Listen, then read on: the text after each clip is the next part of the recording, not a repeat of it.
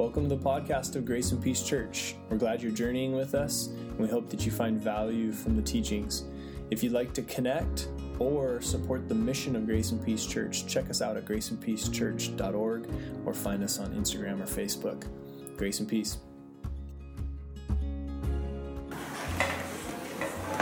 Well, be sure to pay attention, because when you lead this at home with this do-it-yourself kit, you'll be expected to recite my entire sermon verbatim. So be sure to memorize, or at least the major points. So there are no major points. There's just one point. I'm pretty sure it has to do with Jesus. And hope. Well done. Hey, she's ready. You got this. You got this. Now that you got your children armed with lighters, and now you know it's about hope, we'll teach you the children's Illuminati hand signs, and all will be well. What's he talking about? Don't listen to me. All right, well, let's go ahead and start talking about hope and what this candle signifies and where we draw our hope from. So I am going to ask you to turn to Isaiah chapter 57. Now, you may not know this, but Isaiah has three major sections.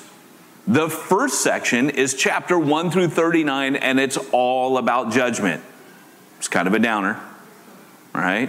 They call this the mini Bible, Isaiah, because there's 39 books of the Old Testament, 39 chapters of Isaiah, judgment.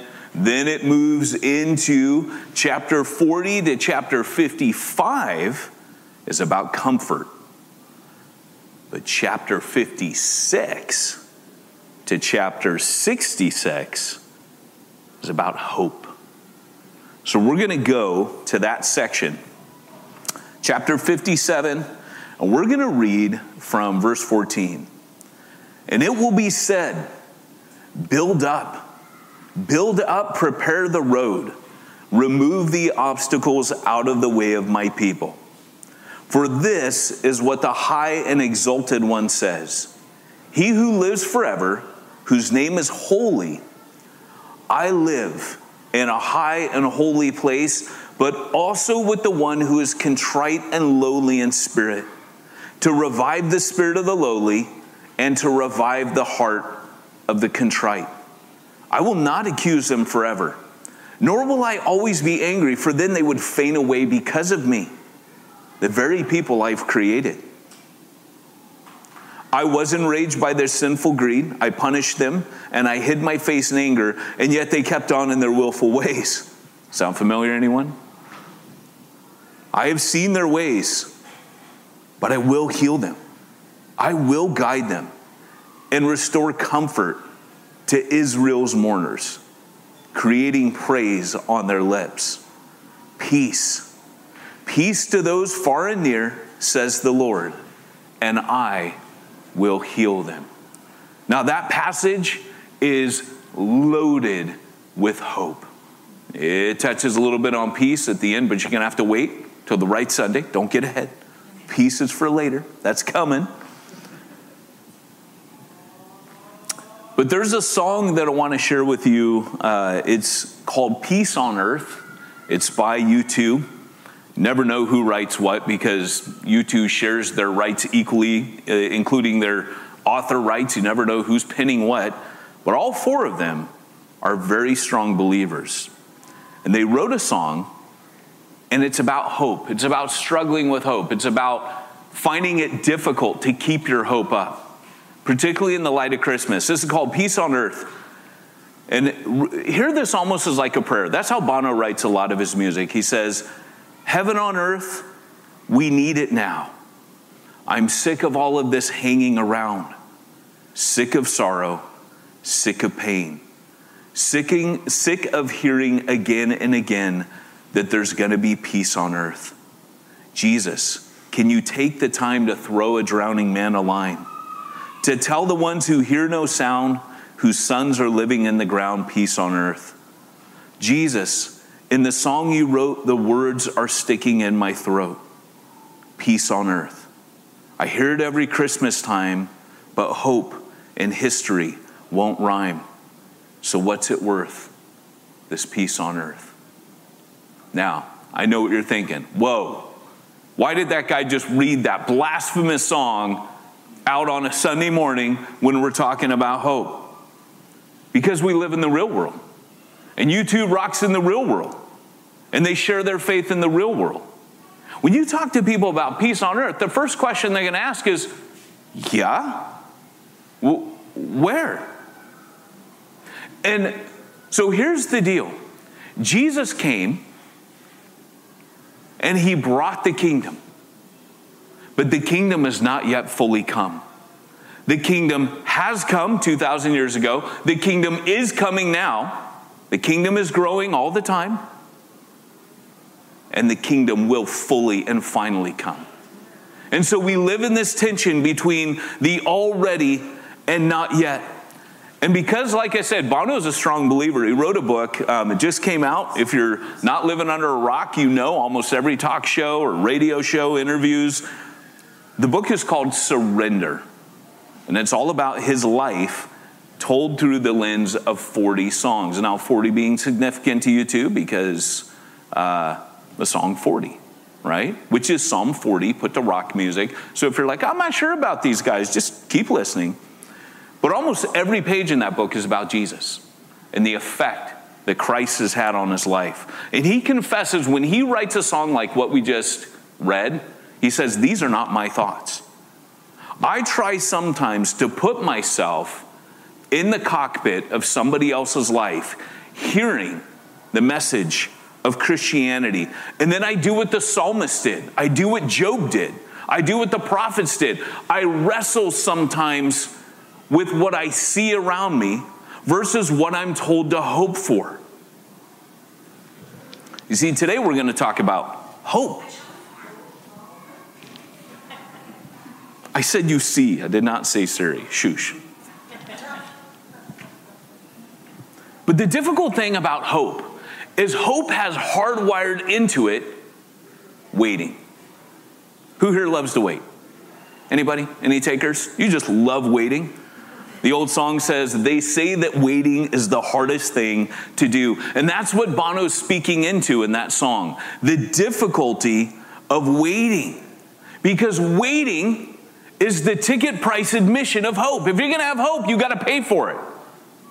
And the price of admission is waiting. You can't have hope. Ooh, hope's a wonderful thing. Yes, it is. It's a wonderful thing if your hope is magnificent. It's like a little kid, Christmas Eve, quivering, excited, can't wait for Christmas morning. But that waiting is tough. And you learn that at a young age when you want that Red Ryder BB gun 12 action. And today we celebrate Advent. And I'm new into this. This is the church that introduced me to Advent. Actually, it introduced me into the church calendar and how cool it is. This morning marks Advent all around the world. Your brothers and sisters all over are beginning to celebrate Advent. And you're like, cool. I live in Southern California. I got it all already. I live in this beautiful climate. What am I waiting for? Right? I got it. Well, the word Advent literally means the arrival. We celebrate, and I did not know this until recently. We celebrate the arrival of Christ's first coming and the mystery.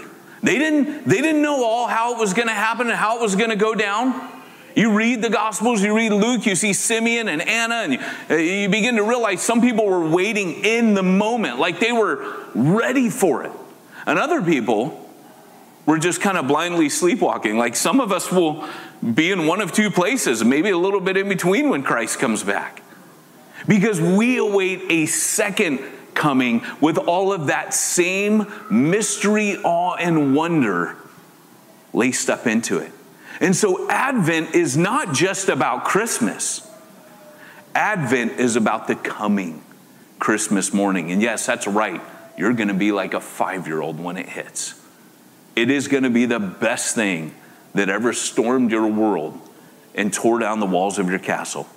It's going to strip reality back away from us. It's going to reinvent everything we knew. I love it where this passage, I don't know if you caught it, God says, I will create new praise. The Message, and I'm going to reread this passage through the Message by Eugene Peterson.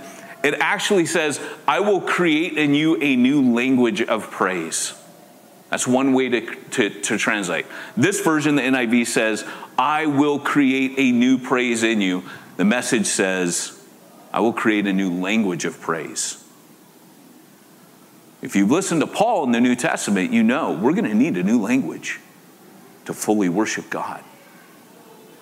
Like the language we have doesn't even do him justice. Heaven has its own language. It's going to be amazing.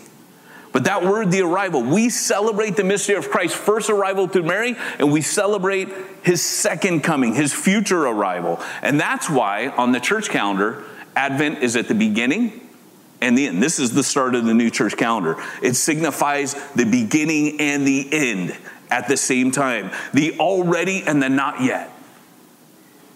And here's me and you in that valley, in that tension, living in that reality of, I got to wait. It sounds amazing. It sounds awesome. The kingdom has come. The kingdom is coming. The kingdom will come.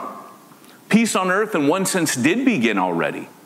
The angels saw it. They could see the big picture, but they also knew that peace was going to come on earth now through the Prince of Peace, when the peace would start flooding human hearts. But even the apostles, before the risen Jesus, had the question, Lord,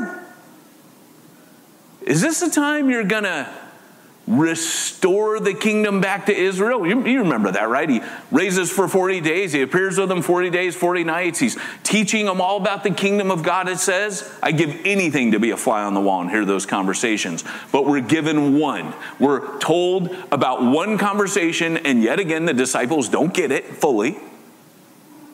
Even after the resurrection, Lord, is this the time you're going to restore the kingdom back to Israel? See, they lived under an oppressive government. The Bible and Jesus coming, if nothing else, came into a real world and is a real world kingdom. It may be the kingdom of God, the kingdom of heaven, but it understands the kingdom of earth.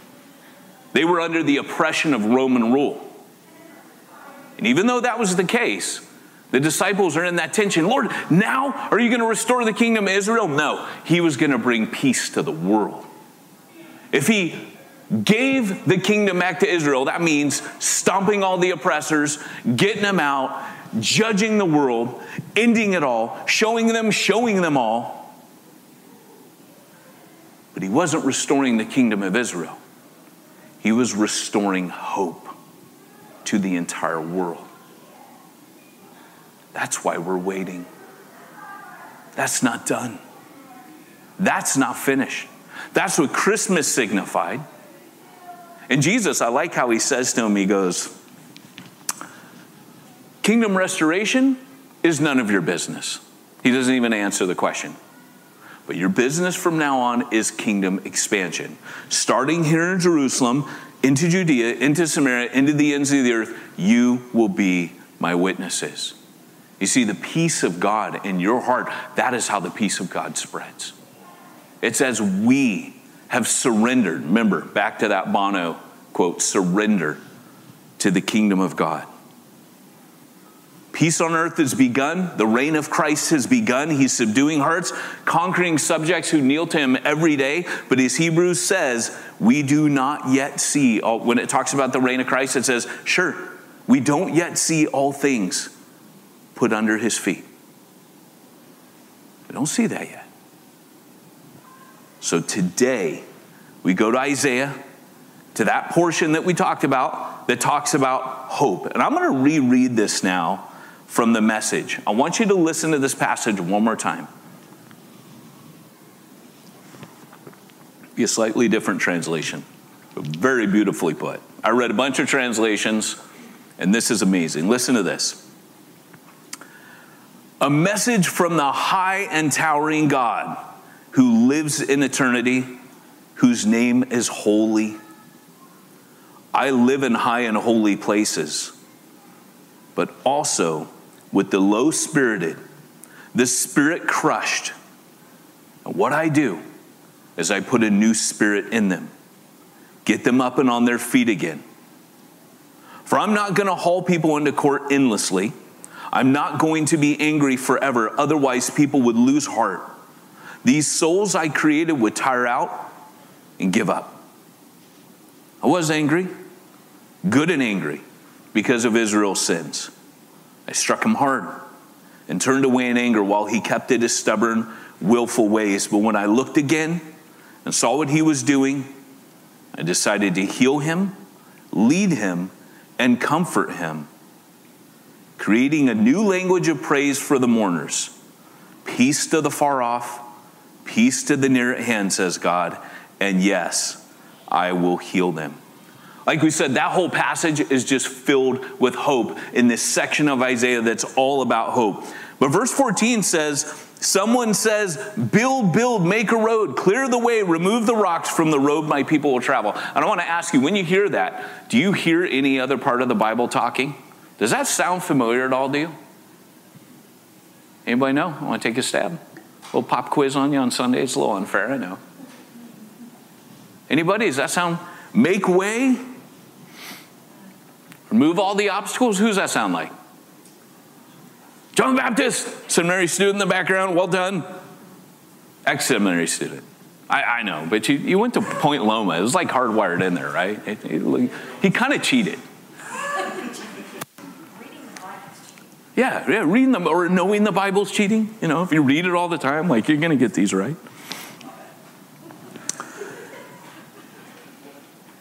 What hope that was. Stop and think about that. Think about what that means.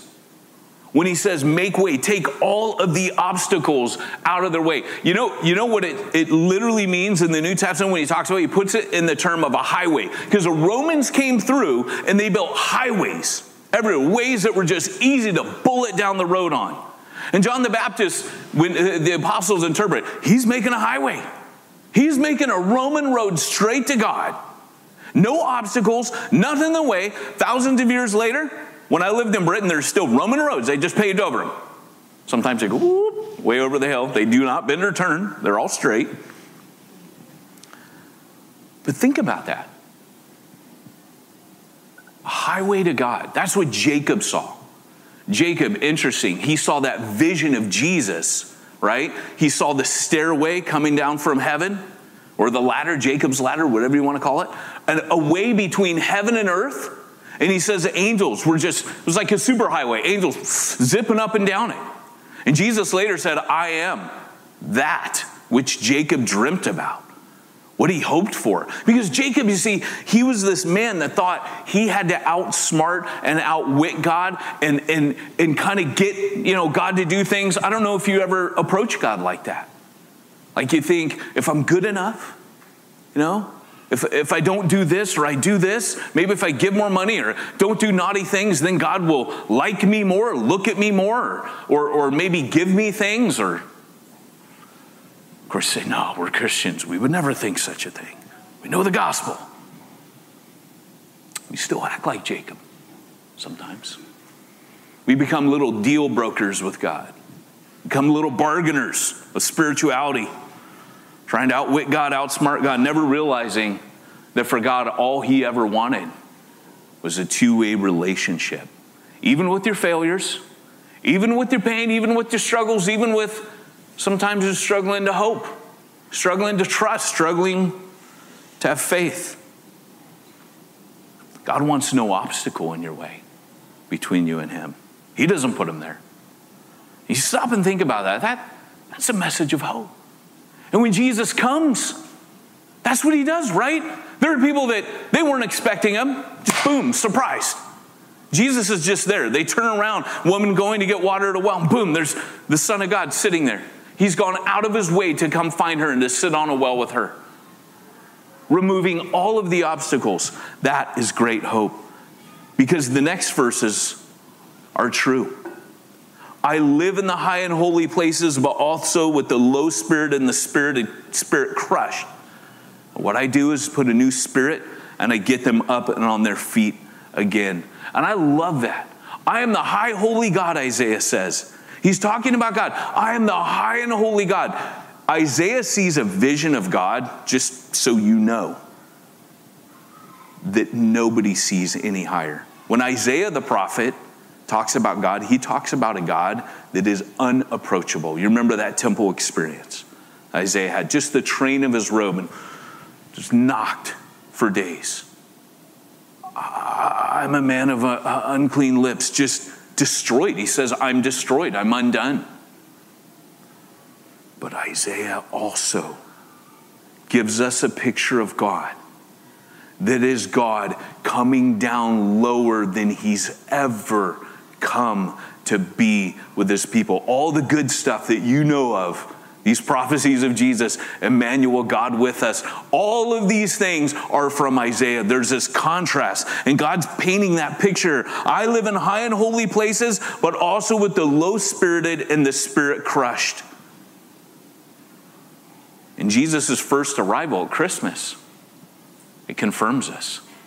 It says this. I want to real quick shift back to Bono. I want to read to you from his new book, Surrender. When Christmas hit him, listen to what he says. I am comforted by this idea of infinite love, the bigger picture beyond the frame. It throws me back to a Christmas Eve in the mid-1980s, desperately trying not to nod off during a carol service at St. Patrick's Cathedral in Dublin. Not long back from traveling, the body still in another time zone, Allie, that's his wife, and I slip into the crowded cathedral at the last minute and happily settle for a pew right behind one of the great limestone pillars holding up the 12th century vaulted nave. Unable to see the choir or players in the Christmas narrative, I focus on listening to the soprano boys. Once in Royal David City stood a lowly cattle shed where a mother laid her baby in a manger for his bed. But soon enough, despite Allie's elbow in my ribs, I am drifting off. Drifting back off to my brief days at the school next door, musing on the Irish writer Jonathan Swift of Gulliver's Travels, once the dean here. Another elbow, and I cold water myself by trying to visualize mother and child sharing a delivery room with goats and sheep. The vulnerable nature of the nativity, the messiness of childbirth swallowed among the crap and straw. Funny how your senses work. I can smell the scene. Poverty has its stench. The poetry and politics of the Christmas story hit me as if I were hearing it for the first time. The idea that some force of love and logic inside this mysterious universe might choose self-disclosure in the jeopardy of one impoverished child born on the edge of nowhere in a backwater village to teach us how we might live in service to one another is overwhelming. Its eloquence is overwhelming. Unfathomable power expressed in powerlessness. I nearly laughed out loud in the service.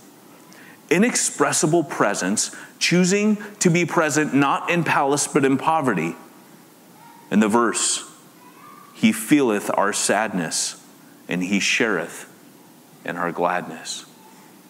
His first arrival told us, if nothing else, he understood our pain, brokenheartedness, and as this passage puts it, crushed in spiritness. Jesus didn't come in the best of terms. He came at the worst of times in the worst of ways. A fugitive, poor, under an oppressive government, like you name it. Jesus knew all of it.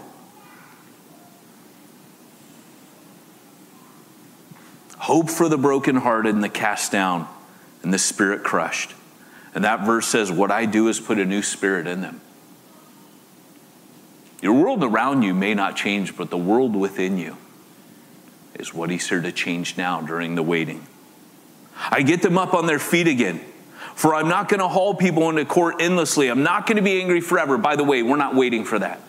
That's now. Remember how I gave you the 3 breakups to Isaiah? The first one was judgment. That's already passed. For you, 2,000 years ago, the judgment of God, all 39 chapters of Isaiah were heaped on Jesus, and he paid the price, done for you. If you've put your faith in Christ, that is done. Future, the last 10 chapters of Isaiah, hope, the already and the not yet. But in between, does anybody remember what I said that those chapters were about? From chapter 40 to 55, does anyone remember?